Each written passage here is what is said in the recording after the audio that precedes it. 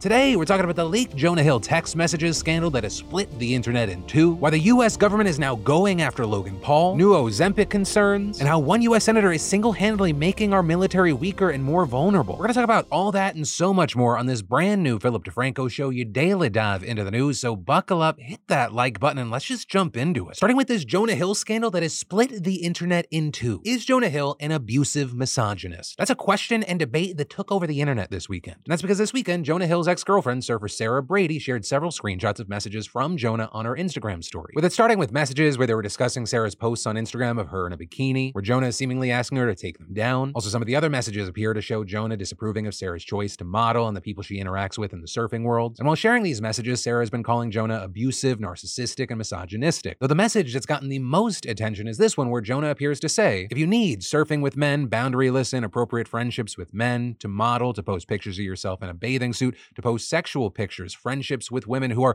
in unstable places, and from your wild recent past beyond getting a lunch or coffee or something respectful, I am not the right partner for you. If these things bring you to a place of happiness, I support it and there will be no hard feelings. These are my boundaries for a romantic partnership. With that screenshot specifically sparking the biggest reactions. And depending on where you were looking online, the reactions were so drastically different. Where you had some people agreeing with Sarah's labeling of Jonah, saying things like, Jonah Hill is an abusive misogynist and shouldn't be in any relationship with anyone until he can sort himself out. No one should try to isolate their partner from their friends, undermine their job, and control their clothes and social media presence. Others also accusing him of using therapy language to abuse and control his girlfriend, arguing boundaries are the type of behavior you accept from others when they interact with you. Telling someone how they should behave with others and themselves is not setting boundaries, it's controlling them. He's literally weaponizing the language you learn in therapy. Many people also jumping onto the fact that Sarah is a semi-pro surfer, so photos of her in a bathing suit just come with the territory. Others have also pointed to messages that Sarah shared showing Jonah liking the photos Sarah had posted of her surfing in a bikini at the beginning of their relationship. But then if you go to a different place on the internet, or maybe the algorithm's just feeding you different people, there were a lot of people coming to Jonah's defense, arguing that what Jonah was doing wasn't abusive, he was just establishing personal boundaries. With people saying things like, the problem with most relationships is that one partner or the other don't set their boundaries. She may not agree with the boundaries, in which case he laid it out as no hard feelings, and saying that's not abusive, it's good and reasonable communication. It's okay if they're not a match. As well as, how does the issue become control if the counter is that she should be able to think and do for herself? How is any request for change of behavior control if you always have the freedom to leave? Like, how is the man suddenly a bad person because he is communicating his needs? Also, many in this camp finding Sarah's timing here suspect, because these two didn't just break up and now she's reacting to it, with them appearing to have broken up a while ago and Jonah just now having a child with his new partner about a month ago, which is why some have characterized Sarah as a bitter ex who's weaponizing messages to lash out. Though with that, you have people pointing to Sarah saying in one of the posts that the release of these messages has more to do with her own mental health than anything else. And so for now, that's where we are. Sarah's continued to share reactions to the messages on her Instagram story. Jonah has yet to respond to the whole situation. But with all that said, I gotta know, which camp do you land in? Are you with Sarah? Are you with Jonah? Or is there some in between? What are your feelings? What are your opinions? Let me know in those comments down below. And then, remember worthless scumbag Larry Nassar, the disgraced former USA gymnastics doctor? Or the monster who abused hundreds of athletes, some as young as 6 years old, including former Olympian gymnast Simone Biles? Probably the last time you heard of him, he was sentenced to spend the rest of his life in a small jail cell. Well, the update today is that almost changed. Though not because he was released, but because reportedly he was stabbed in the back and neck multiple times by another prison inmate yesterday, suffering what one source called substantial injuries, including a collapsed lung, though he's reportedly in stable condition. I'm just left feeling like it could have happened to a better guy. And personally, the more that I think about this, I'm happy he didn't die, because this just means more and more time that he's gonna have to worry about and look over his shoulder. Because it's not just a fear now, Larry, it's a thing that happened and can happen again. And while there's no such thing as justice fully served with monsters like Larry, Monday does seem like a slightly better day now. And then, Meta's new Threads app has just continued its meteoric rise, with Zuckerberg announcing this morning Threads reached 100 million signups over the weekend, and saying that's mostly organic demand and we haven't turned on many promotions yet. Can't believe it's only been 5 days. And it's not that people are just signing up, they appear to be using it. With The Verge reporting last week that when the app was launched Wednesday night, by Thursday morning, not only were 30 million profiles activated, there were 95 million posts and 190 million likes. Though of course, those numbers and even what we're talking about now, this is all very early days. But the success or failure of Threads isn't going to be seen in like the next 2 weeks. Or we're seeing now, it could just speak to how interested people are in a Twitter alternative, but over days and weeks and months of use, people may go,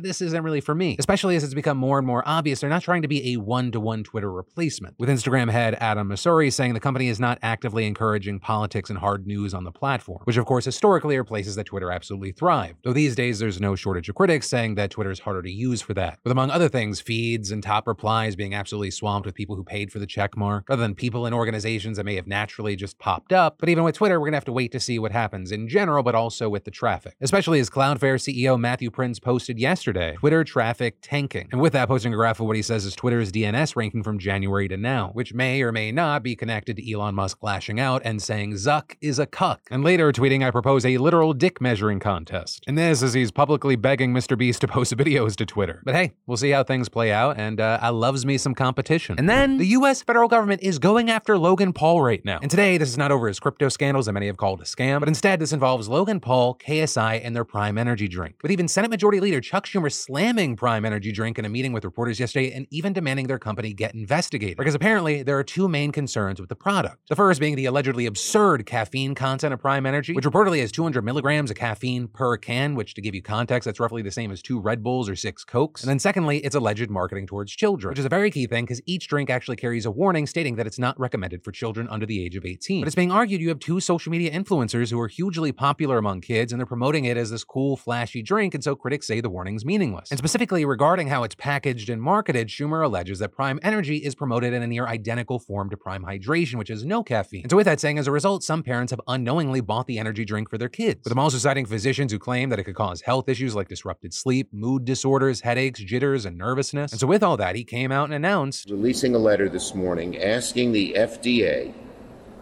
to investigate Prime for, number 1, its claims, number 2, its marketing aimed at kids, and number 3, its eye-popping caffeine content. Now, to be fair, in its defense, Prime Energy does contain more caffeine than popular energy drinks like Red Bull, Monster, and NOS, but it is equal to other brands like Gatorade's Fast Twitch and Pepsi's Celsius. And in fact, some drinks like Rockstar and Bang, they have 100 milligrams more than Prime Energy. So even with that, some critics argue that doesn't excuse Prime, saying that if anything, it just shows how out of control the entire energy drink industry has gotten in recent years. And also arguing that unlike other brands, Prime's ties to KSI and Logan Paul specifically draw in children. But with that, I'd also say I'd love to see specific numbers, because I wonder what's the actual percentage of their audiences that are under the age of 18. And so that's the story as it is now, but with it, I'd love to know your thoughts on it. And then, y'all, working out consistently can be so hard, especially when you're doing it alone. But that's also why I want to thank Copilot for helping me through this journey since January. You know, Copilot takes the homework out of working out. Their coaches schedule workouts that you just follow. And one of my favorite things about Copilot is their expertise. Like when I was doing the dumbbell bench 1-arm row, my leg was too forward. The app showed me that my form was off, and once I corrected it, I messaged my coach Devin, and he checked my form to be sure I was doing it right. It's also no wonder Copilot was listed as one of the best personal training apps of 2023 by Forbes. And it's so simple. You just start with an onboarding call, you connect with a coach who makes customized workouts specific to your goals, and that's it. So if you want to join me on a fitness journey of your own, just click my Copilot link or scan the QR code to get a 14-day trial with your own personal trainer. Copilot is the best way to reach your fitness goals. And between my coach and the app, I'm more consistent and I work harder. Don't let this be your moment, your new day one to becoming that better, stronger, healthier you. You just got to sign up, because any day, at any moment, that can be your first step. And with a guiding hand at Copilot, your success has never been more attainable. And I feel like I'm proof of that because it just helped me kick it into another gear. Because remember, this is where I started my journey and this is where I'm at right now. And then Senator Tommy Tuberville of Alabama is messing with our military right now in a way we really haven't seen before, with this one Republican senator single-handedly blocking the smooth transfer of power within the highest ranks of our military. And specifically, he's using a procedural tactic to prevent the chamber from approving hundreds of promotions for high-ranking officers. And as far as why he's doing it, it's because of abortion. Because Tuberville objects to a Pentagon policy instituted after Roe was overturned that provides time off and reimbursement for travel to service members seeking abortions or other reproductive care like IVF. And that has made Tommy a big, mad, angry boy. So as a result, he's demanding that the Pentagon revoke the policy or that the Senate pass legislation overturning it. But until that happens, he's stopping the Senate from mass confirming military promotions, which, a very key thing, is a process that for generations has been totally non-controversial and done without any problems. While this has been going on for a little while now, it is about to cause some serious disruption starting right now. Because as of today, the Marine Corps will be unable to replace its top leader, who is required under law to step down from his post. And notably, more key leaders are set to do the same soon. For over the next few months, more than half the current Joint Chiefs are scheduled to step down from their posts, including the Staff Chiefs of the Army, the Navy, the Air Force, and even General Mark Milley, the chairman of the Joint Chiefs. With all that leaving the advisory body with more temporary leaders than ever before in American history. And that's a very massive deal because those temporary occupants are just placeholders. They're unable to make serious strategic decisions, which is basically the main job of the Joint Chiefs of Staff. But it's also not just the top leadership positions being prevented from doing their job. This is also going to have a spillover effect down the chain of command for every officer waiting to replace someone else. And key thing, all of this is happening at a point in time where the US is locked in a handful of serious and complex military operations, with the New York Times even explaining that this will effectively amount to leaving the president's chief military advisory body in an unprecedented state of flux at a time of escalating tensions with China and Russia. Which is why with all this, you have a ton of people saying that Tuberville's blockade is going to jeopardize the US military's ability to respond to crises. And among those, you have Defense Secretary Lloyd Austin himself, who told senators back in March, there are a number of things happening globally that indicate that we could be in a contest on any one given day. Not approving the recommendations for promotions actually creates a ripple effect through the force that makes us far less ready than we need to be. And adding, the effects are cumulative and will affect families. It will affect kids going to schools because they won't be able to change their duty station. It's a powerful effect and will impact our readiness. And so all that's been echoed by other Democratic leaders like the White House press secretary, who argued that Tuberville's actions were a threat to our national security, as well as Senate Majority Leader Chuck Schumer condemning the damaging impact here. But also you even have top Republicans speaking out. Even Mitch McConnell opposes what Tuberville's doing, but still, he has refused to back down, instead floating that Republicans propose a bill overturning the Pentagon policy, or the Democrats introduce one codifying it. With Tuberville also arguing that the Senate could just approve each military promotion individually. With that, you have Senate staff saying none of those options are viable. Right? Legislation either blocking or affirming the policy would face too much opposition from opposing parties, and Senate leaders have rejected the idea of individual confirmations because it's just going to take too long. And honestly, no one really knows what's going to happen because Tuberville has just continued to reject compromises. So for now, we're going to have to wait and see how this standoff's going to play out, and I guess in the meantime, extra hope that we don't get into any serious military conflict, because already that would be less than ideal, but because of Tuberville's actions here, we're in an even worse place. And then we've got two big controversies right now, and we're going to start with the least controversial, the chemical weapons. I know, that's a weird sentence, right? And that's because the head of the Organization for the Prohibition of Chemical Weapons, which oversees their destruction around the world, announced on Friday that the US had irreversibly destroyed the last of its stockpile, which officially means that chemical weapons are essentially gone from the planet. But that's only officially and probably not really. And that's because Sudan, North Korea, and Egypt haven't signed a treaty that bans them, although it's unclear if and how many they actually possess. And on top of that, this is just the end of declared chemical weapons. It's very possible that nations have secret stockpiles, such as Syria, which has been accused of using Soviet-era chemical weapons in its civil war. Not to mention there have been clandestine uses of nerve agents linked to Russia. However, that doesn't completely take away from this milestone. Widely seen as a positive move, and it's been widely praised. However, the thing that's been far more controversial is America's plan to get rid of some of its cluster munitions. Because these can be bombs, artillery shells, or missiles that once they get a certain distance from a target, deploy a bunch of small bombs spread over a huge area. Right? It makes it so that one 155mm howitzer shell can hit an area bigger than a football field with tiny explosions that kill troops and disable vehicles. And because they can cover such massive areas, it means that they inevitably hit things they aren't supposed to while missing targets they are supposed to hit. Which also led the US to phase them out in 2016. But they didn't just disappear. We've been sitting on a huge stockpile of them. That is, until President Biden announced that as part of a new aid package to Ukraine, 155mm howitzer-based cluster munitions are going to be sent to fight Russia. And so many humanitarian groups and nations condemn the move and urge Ukraine not to actually use them, with them pointing out that upwards of 40% of the smaller bombs they drop fail to detonate when they're supposed to, and they get stuck in the ground, leaving areas dangerous for years or decades. Although notably, the US claims that the more modern ones they're sending Ukraine have a less than 3% failure rate. Also, others against the move have pointed to this clip where former Press Secretary Jen Psaki was asked about reports of Russia using cluster bombs in Ukraine and whether it was a war crime, to which she said,